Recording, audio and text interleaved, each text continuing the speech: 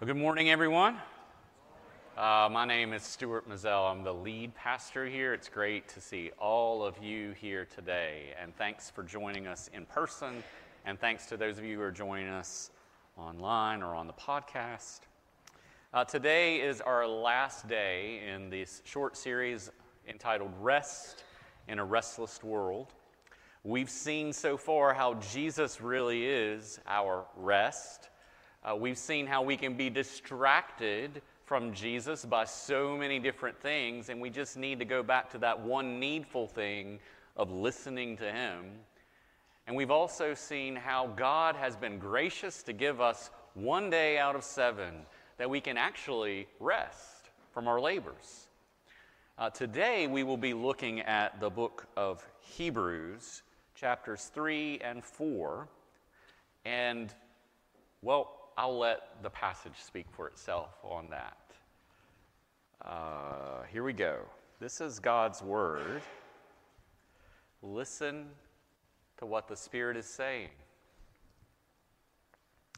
Therefore, as the Holy Spirit says, today, if you hear His voice, do not harden your hearts, as in the rebellion on the day of testing in the wilderness, where your fathers put me to the test and saw my works for 40 years. Therefore I was provoked with that generation and said, they always go astray in their hearts. They have not known my ways. As I swore in my wrath, they shall not enter my rest. Take care, brothers, lest there be in any of you an evil, unbelieving heart, leading you to fall away from the living God. But exhort one another every day, as long as it is called today, that none of you may be hardened by the deceitfulness of sin. For we have come to share in Christ, if indeed we hold our original confidence firm to the end. As it is said, today, if you hear His voice, do not harden your hearts as in the rebellion. For who were those who heard and yet rebelled? Was it not all those who left Egypt, led by Moses? And with whom was He provoked for 40 years? Was it not with those who sinned, whose bodies fell in the wilderness? And to whom did He swear that they would not enter His rest, but to those who were disobedient? So we see that they were unable to enter because of unbelief. Therefore, while the promise of entering His rest still stands, let us fear lest any of you should seem to have failed to reach it. For good news came to us just as to them, but the message they heard did not benefit them because they were not united by faith with those who listened. For we who have believed enter that rest. As He has said, as I swore in my wrath, they shall not enter my rest, although His works were finished from the foundation of the world. For He has somewhere spoken of the seventh day in this way, and God rested on the seventh day from all His works. And again in this passage He said, they shall not enter my rest. Since therefore it remains for some to enter it, and those who formerly received the good news failed to enter because of disobedience, again He appoints a certain day, today, saying through David, so long afterward, in the words already quoted, today, if you hear His voice, do not harden your hearts. For if Joshua had given them rest, God would not have spoken of another day later on. So then, there remains a Sabbath rest for the people of God. For whoever has entered God's rest has also rested from his works as God did from his. Let us, therefore, strive to enter that rest, so that no one may fall by the same sort of disobedience. Let me pray for us. Lord, we know that your word is good. It is light to us. It is a lamp to our feet. Your word is profitable for us. It teaches us. It rebukes us. It corrects us. It trains us in righteousness. Your word is what we need. And will you, by your Holy Spirit, today speak to our hearts that we would hear what we need to hear and respond with faith, repentance, and obedience for your glory, for our good, and even for the good of the people around us. We ask this in Jesus' name. Amen.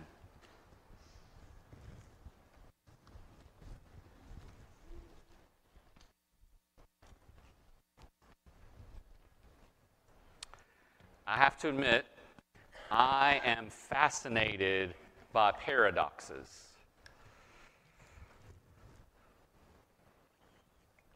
Let me explain what I mean by a paradox for those of you who may not know what I'm talking about.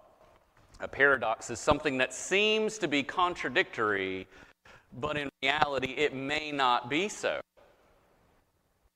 One of my favorite paradoxes to think about and prepare for your brain to hurt a little bit is the liar paradox. The liar paradox. Now, this has a lot of different forms, but the one that just makes my head spin is this. Okay, someone comes up to you and says, "What I am now saying is a lie." If the person saying that statement is lying, then what he's saying is not true. But if the statement is not true, then he must not be lying. Therefore, he must be telling the truth. But if he's telling the truth, then if that statement is true, then he is lying. And if he's lying, then that statement can't be true. Thus the paradox. Your brain hurt any? I mean, it's one of those kinds of statements that philosophers and linguists and logicians, they have argued over this for centuries, trying to figure out how to resolve this paradox. Because I think all of us, on some level, we hear it and we go, I know there's a solution to it, I just can't figure it out. You know, there's a lot of paradoxes in the Bible. In fact, Jesus seems to be very fond of using paradoxical statements like the last shall be first and the first shall be last. Or whoever would save his life must lose it, and whoever loses his life will save it. Or whoever wants to be great among you must be a servant. Right? All of those are paradoxical statements. They're not really contradictory, but they seem like it on the surface. And if we dig a little deeper, we'll find out that those statements really have something important for us to understand.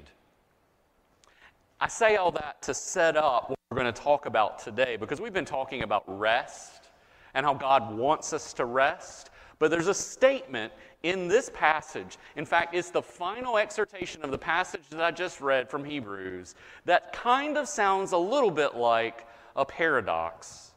And that's what we're going to talk about today. God calls us to strive to enter his rest. Okay? God calls us to strive to enter his rest. And we see that directly from Hebrews 4, 9 through 11. So then, there remains a Sabbath rest for the people of God. For whoever has entered God's rest has also rested from his works as God did from his. Let us therefore strive to enter that rest. Now, on the surface, that may seem like, well, wait a second. Am I supposed to rest or am I supposed to work? Am I supposed to strive? Which is it? In order for us to understand this, we need to understand a little bit about the background of the book of Hebrews. Now, unfortunately, the book of Hebrews is one of those perplexing books that has overlapping theological themes, and it can be so dense and so complicated that, as Barnabas Lindars said, the letter to the Hebrews is so obviously full of theology that the main problem is not how to dig it out, but how to present it in an assimilable form. Now, if you're wondering, what is assimilable? Not only is that hard to say, but it's not a word that we use very often. It basically, in this context, means in an understandable way. So I'm going to attempt what may be very difficult, to try to peel the onion of the book of Hebrews so that we can understand where he's coming from in this passage. So fasten your seatbelts, because it's going to be a little bit of a bumpy ride, but I think if you can follow me to the end, you'll see the payoff. All right. So first, we'll start at the very beginning. A very good place to start. Genesis. Genesis chapter 2. God has already created everything in 6 days, and on the seventh day, Genesis 2:2, on the seventh day, God finished his work that he had done, and he rested on the seventh day from all his work that he had done. Couple of things about this passage. So we talked about it last week, but I didn't mention this.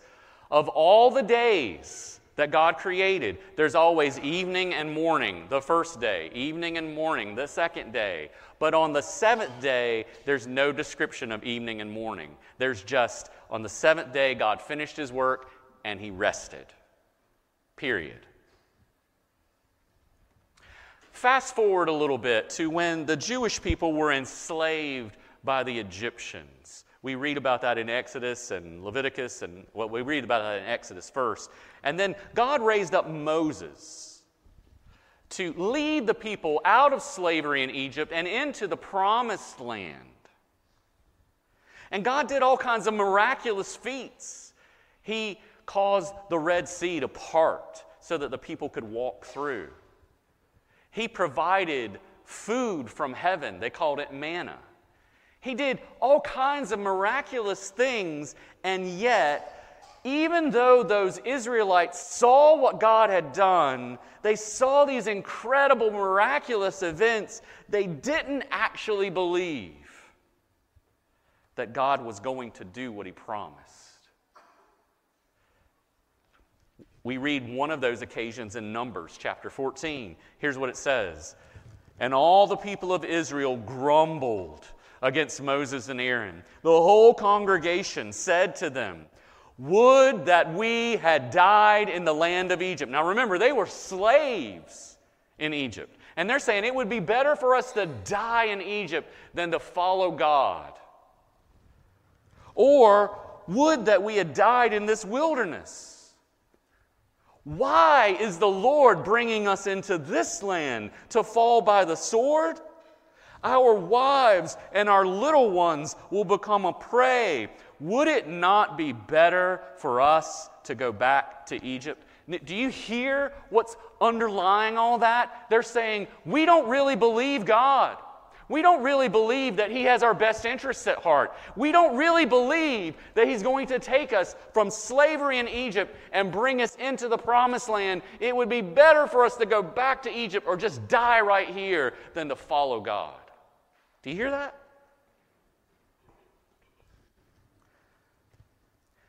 And in Numbers 14:11, the Lord said to Moses, how long will this people despise me? And how long will they not believe in me, in spite of all the signs that I have done among them? And then God says, because of your unbelief, you're not going to enter the promised land. Caleb, Joshua, you'll go.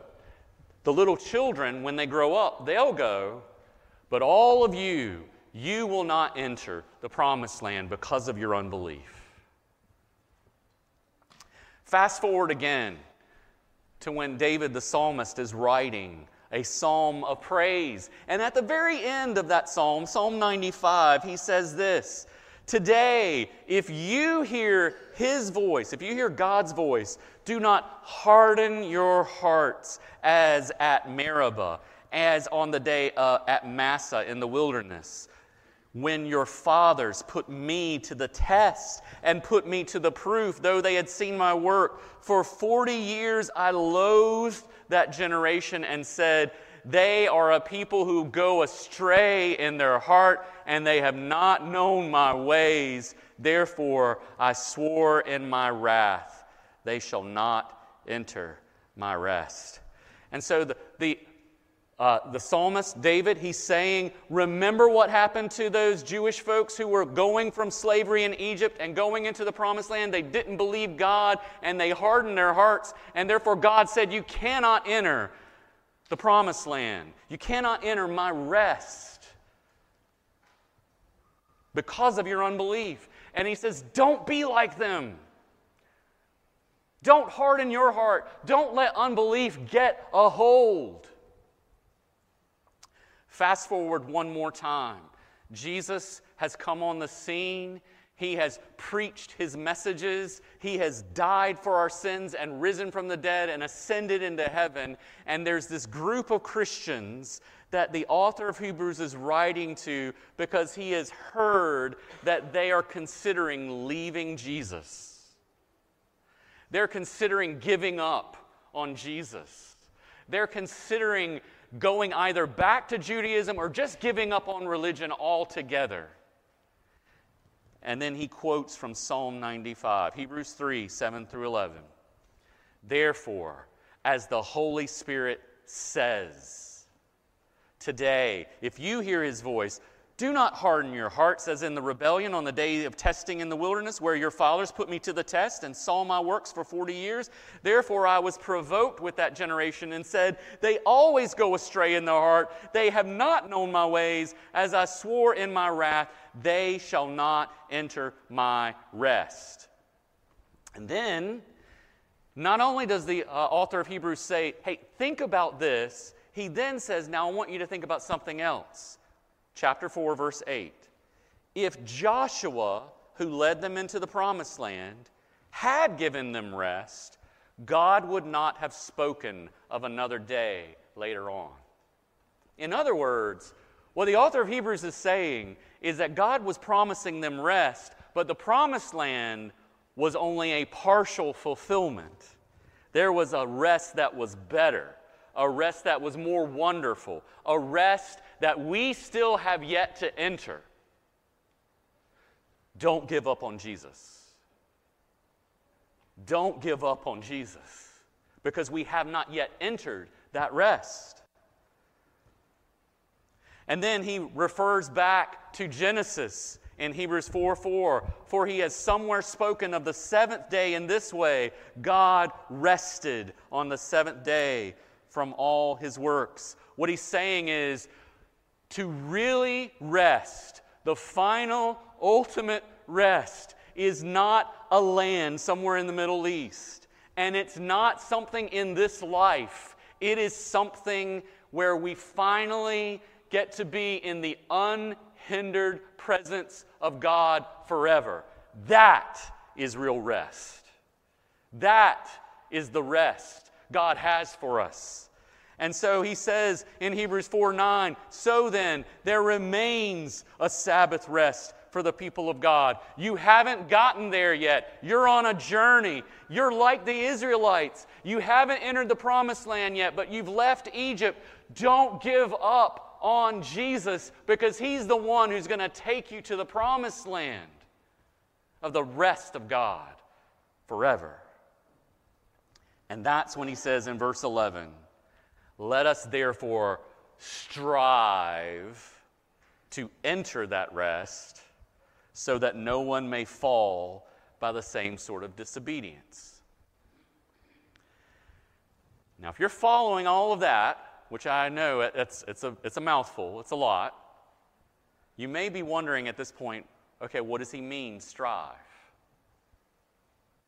Is the author of Hebrews saying that we need to work hard enough in order to earn this rest? Absolutely not. That goes against everything that we know about what Jesus has done for us. Is the author of Hebrews saying that there's a work quota for the people of God? And at the end of time, when you stand before God, is he going to look at you and say, well, here are your records, and it looks like you've got 99 units of striving for the kingdom, but the quota is 100. I'm sorry, you didn't make it. Is that what the author of Hebrews is saying? No, absolutely not. That is not what he is saying. So what is he saying? What does he mean by striving here? And this is where I really want to dig down for a bit. Because the striving that he's talking about, this striving, if you understand this passage, what he's really getting at is this. This striving is engaging in a diligent, purposeful, and earnest battle against unbelief. That's what the striving really is. A diligent, purposeful, earnest battle against unbelief. It's saying unbelief is so serious, you need to do everything in your power to fight against it. That's what the author of Hebrews is trying to say by strive. Here's how that plays out. Again, verse 7 of chapter 3. Therefore, as the Holy Spirit says, and I've said this before in this context in this church, but I'll say it again. That could even be translated as, and I think it's better translated as, therefore, as the Holy Spirit is saying. He is saying this today. This isn't just back then. He's saying it right now, today. Today, if you, not the people back then, you as an individual, you as a church, you hear his voice, don't harden your heart. Don't harden your heart. The way that they did in the rebellion on the day of testing in the wilderness. So how did the people of Israel harden their hearts in the wilderness? What was it like, as in the rebellion, for them to harden their hearts? Well, we see that in verses 16 through 19. He spells it out. Listen carefully. Who were those who heard and yet rebelled?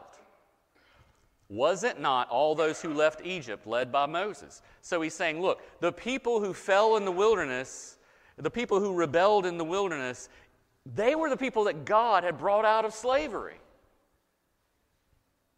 Verse 17, and with whom was he provoked for 40 years? Was it not with those who sinned, whose bodies fell in the wilderness?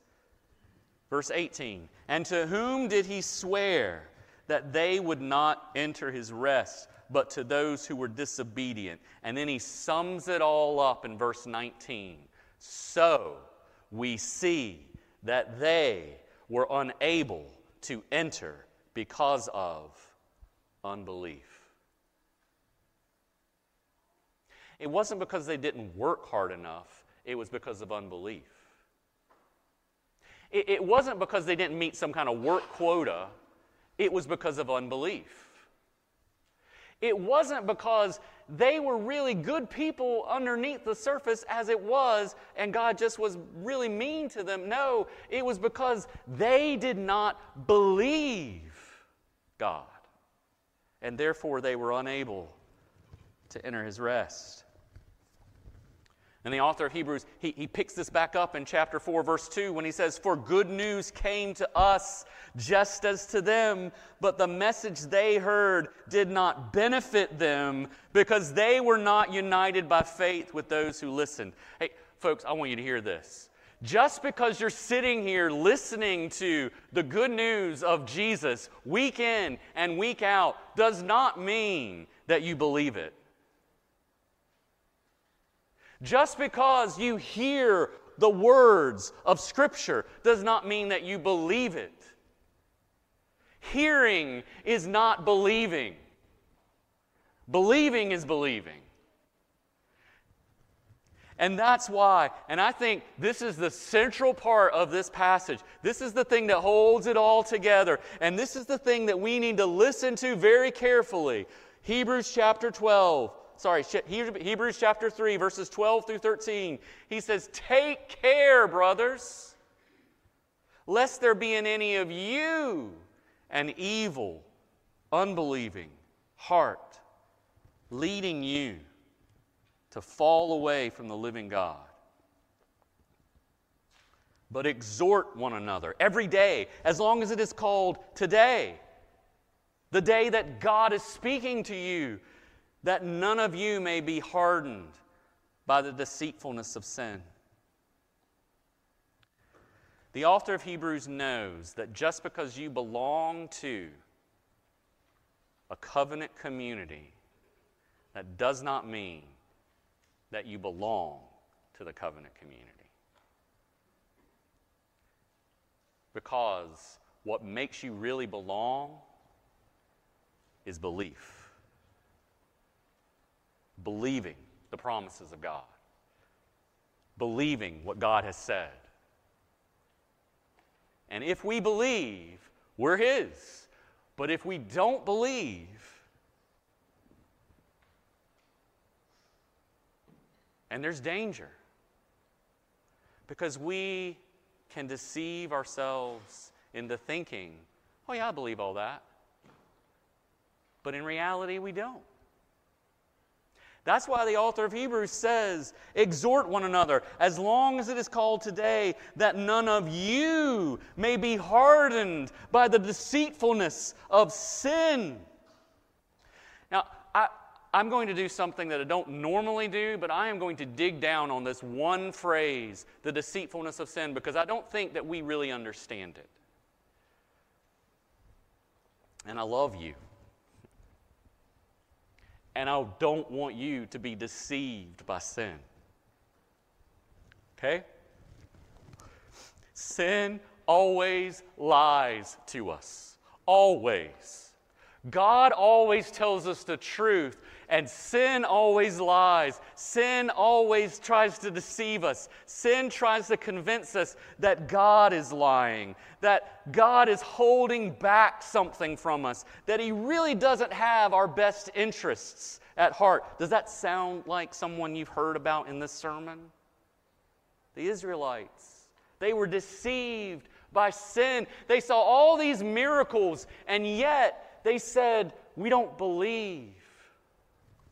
Sin tries to deceive us so that we won't believe God.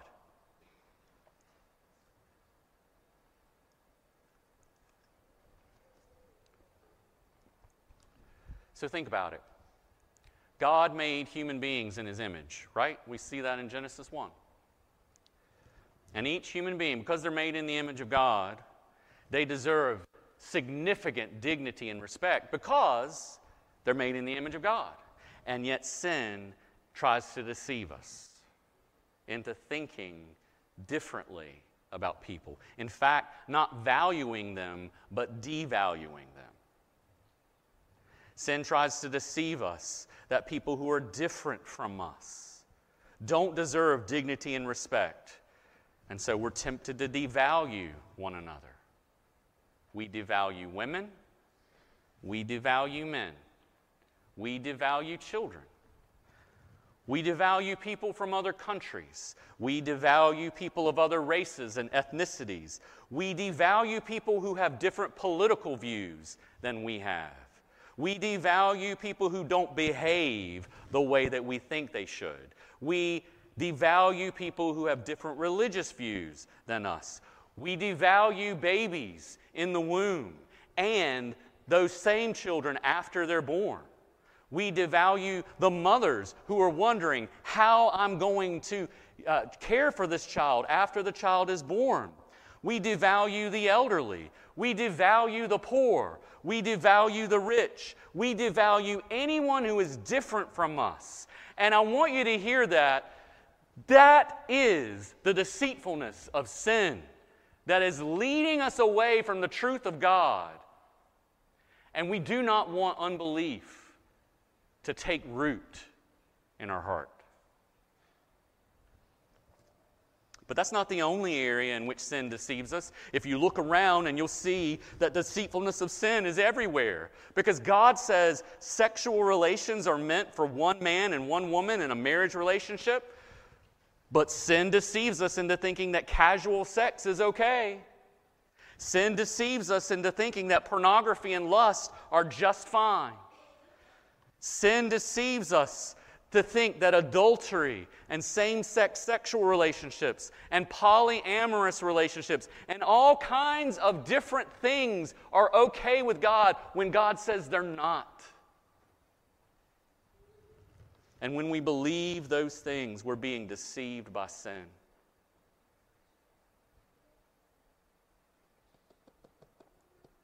We're believing deceitful sin over the God who cannot lie. And we need to be aware of those things. But even in the area of religious faith, and this is the most insidious, this is the one, this isn't about people out there, this is about us. Even in the area of religious faith, the deceitfulness of sin runs rampant.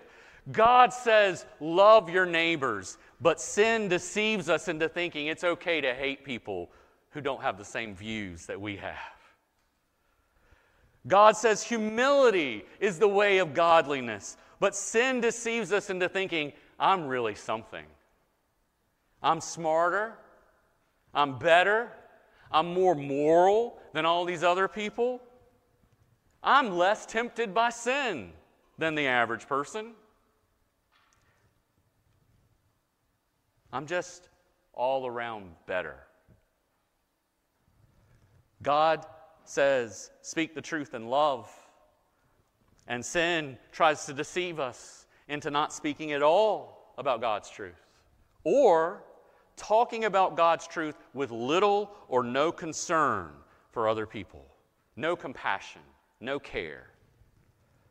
God says we're not to be judgmental or to condemn others, but sin tries to deceive us into thinking it's okay to judge someone if we're right. It's good to focus on how bad our society is as a whole and not really look at ourselves in the mirror and say, what's wrong with me? God says it is good for us to be quick to listen and to be slow to speak and to be slow to become angry. But sin tries to deceive us that our angry outbursts are 100% justified. And that our many words are really, truly needed, because if everybody would just listen to us, the world would be a better place. I don't need to listen to people. People need to listen to me.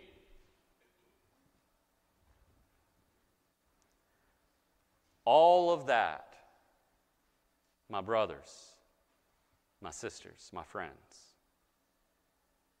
all of that is the deceitfulness of sin at work. And this passage tells us that we need to take care, that we need to diligently, purposefully, earnestly watch out for the lies that sin tells us, so that we don't let unbelief take a hold in our heart. We need to remind one another. Not necessarily, and some of you are going to misunderstand this, and I'm sorry, but I'm just going to say it this way because I think it needs to be said this way. Some of us are more concerned about the behavior of another person than we are about the deceitfulness of sin getting in their hearts. Behavior is only the symptom of the thing that is really going on, the disease that is inside us, the disease of unbelief. You can clean up behavior and still not believe.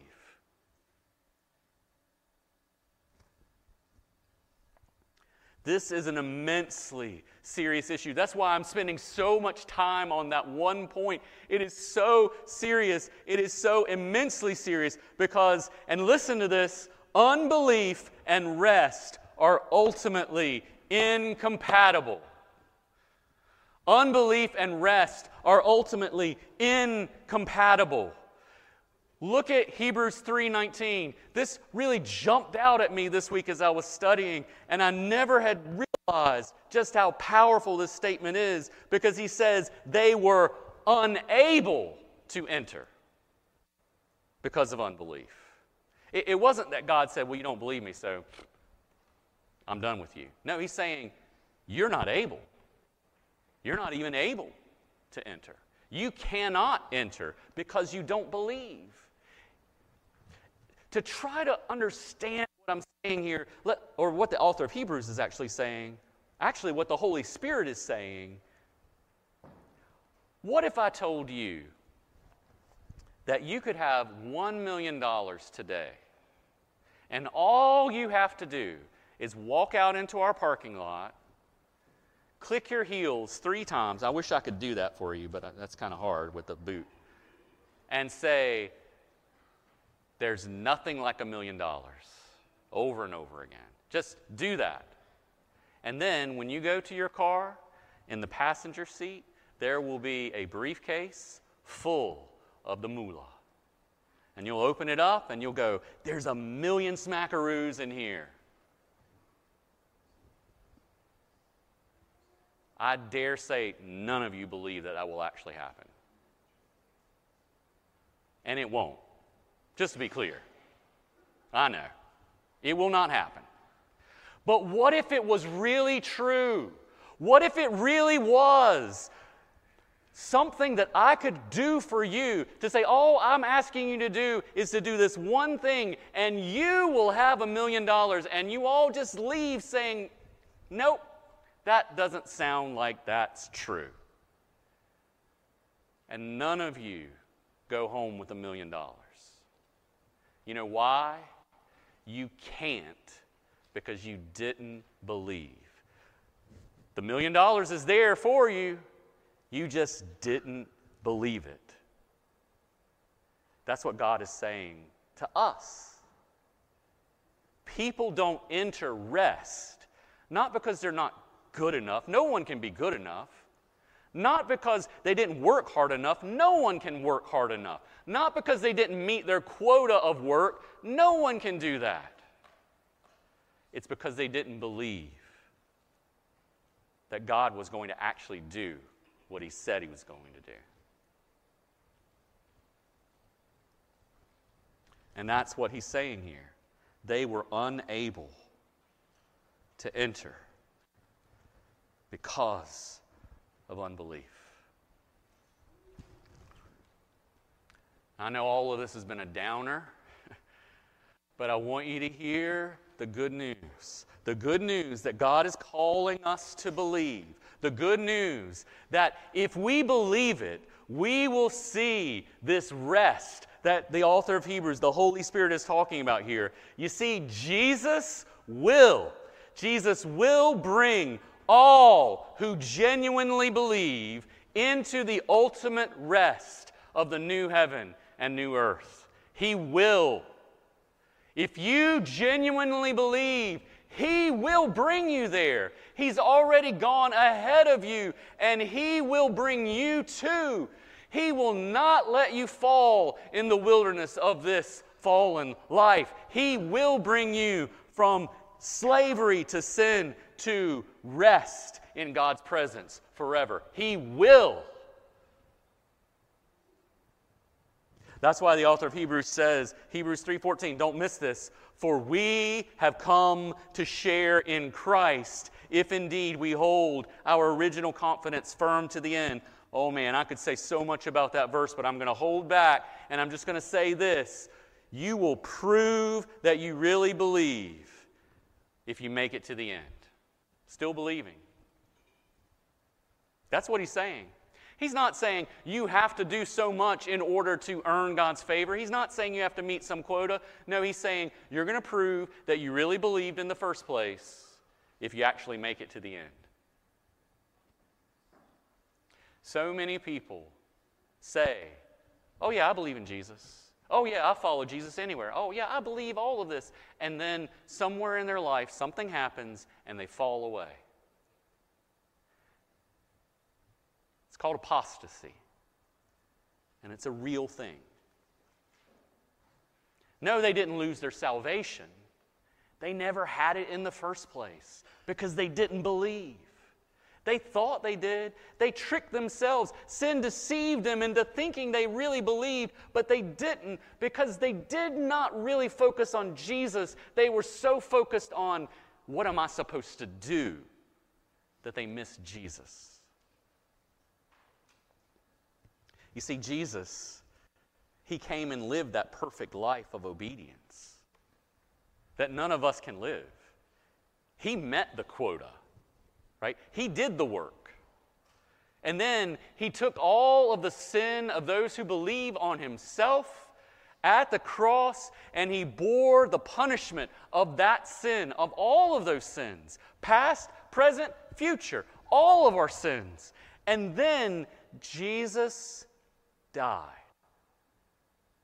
and was placed in a tomb. And everybody thought it was over. But it wasn't.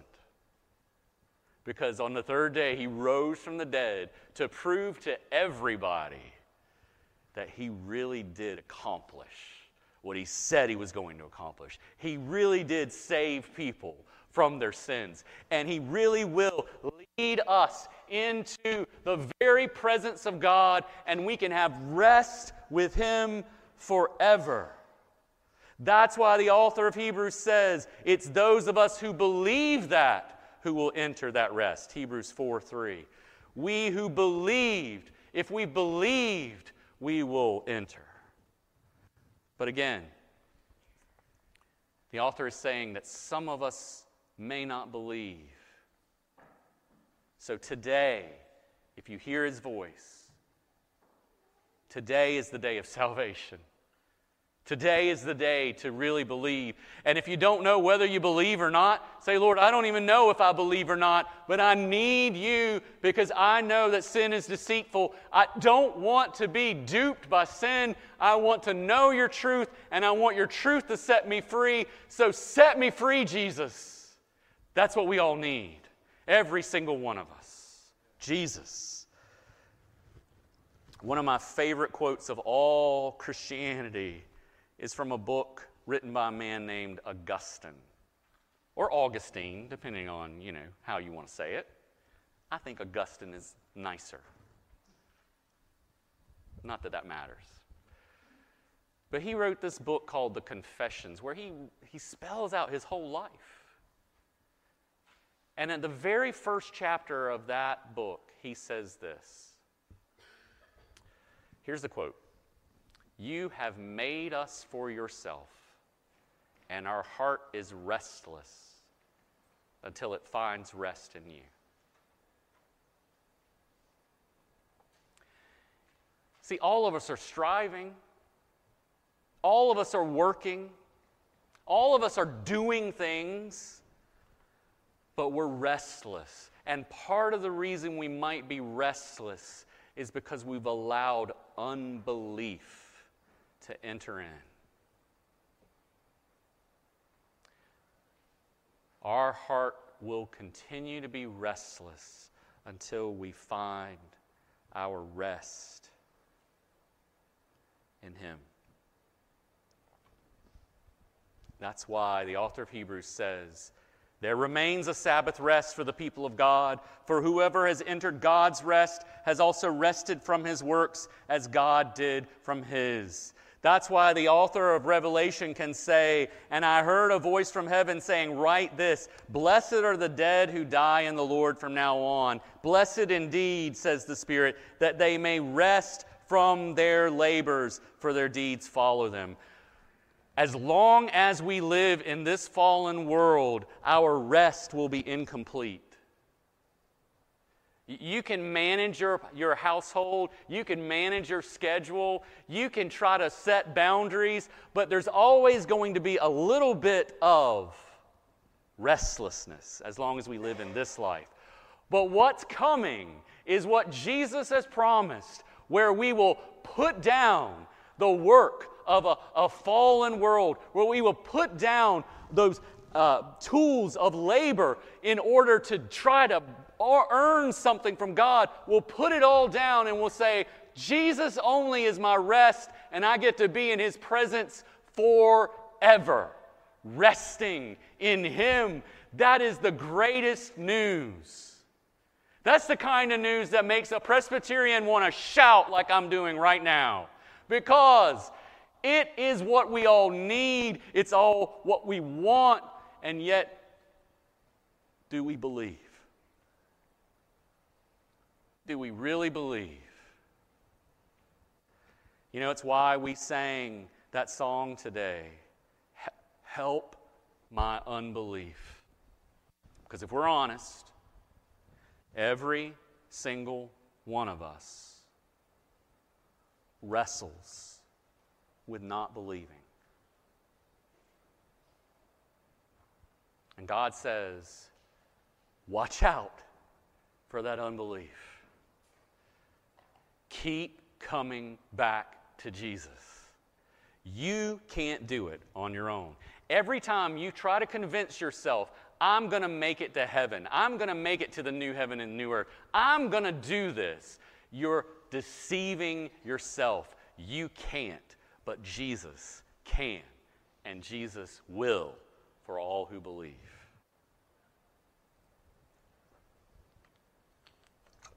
So, your action point for today should be obvious.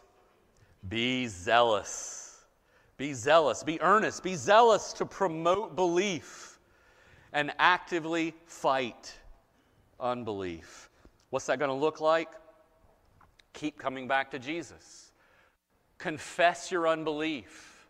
Talk to other people about the deceitfulness of sin. Because we all have blind spots. We all go astray. Every single one of us. And anybody who thinks that they stand, they need to take heed lest they fall. And most of all, I would just say, if you really want to find rest, if you really want rest, don't give up on Jesus.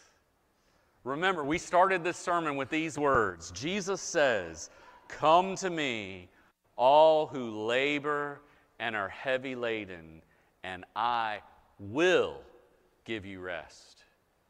Do we believe it?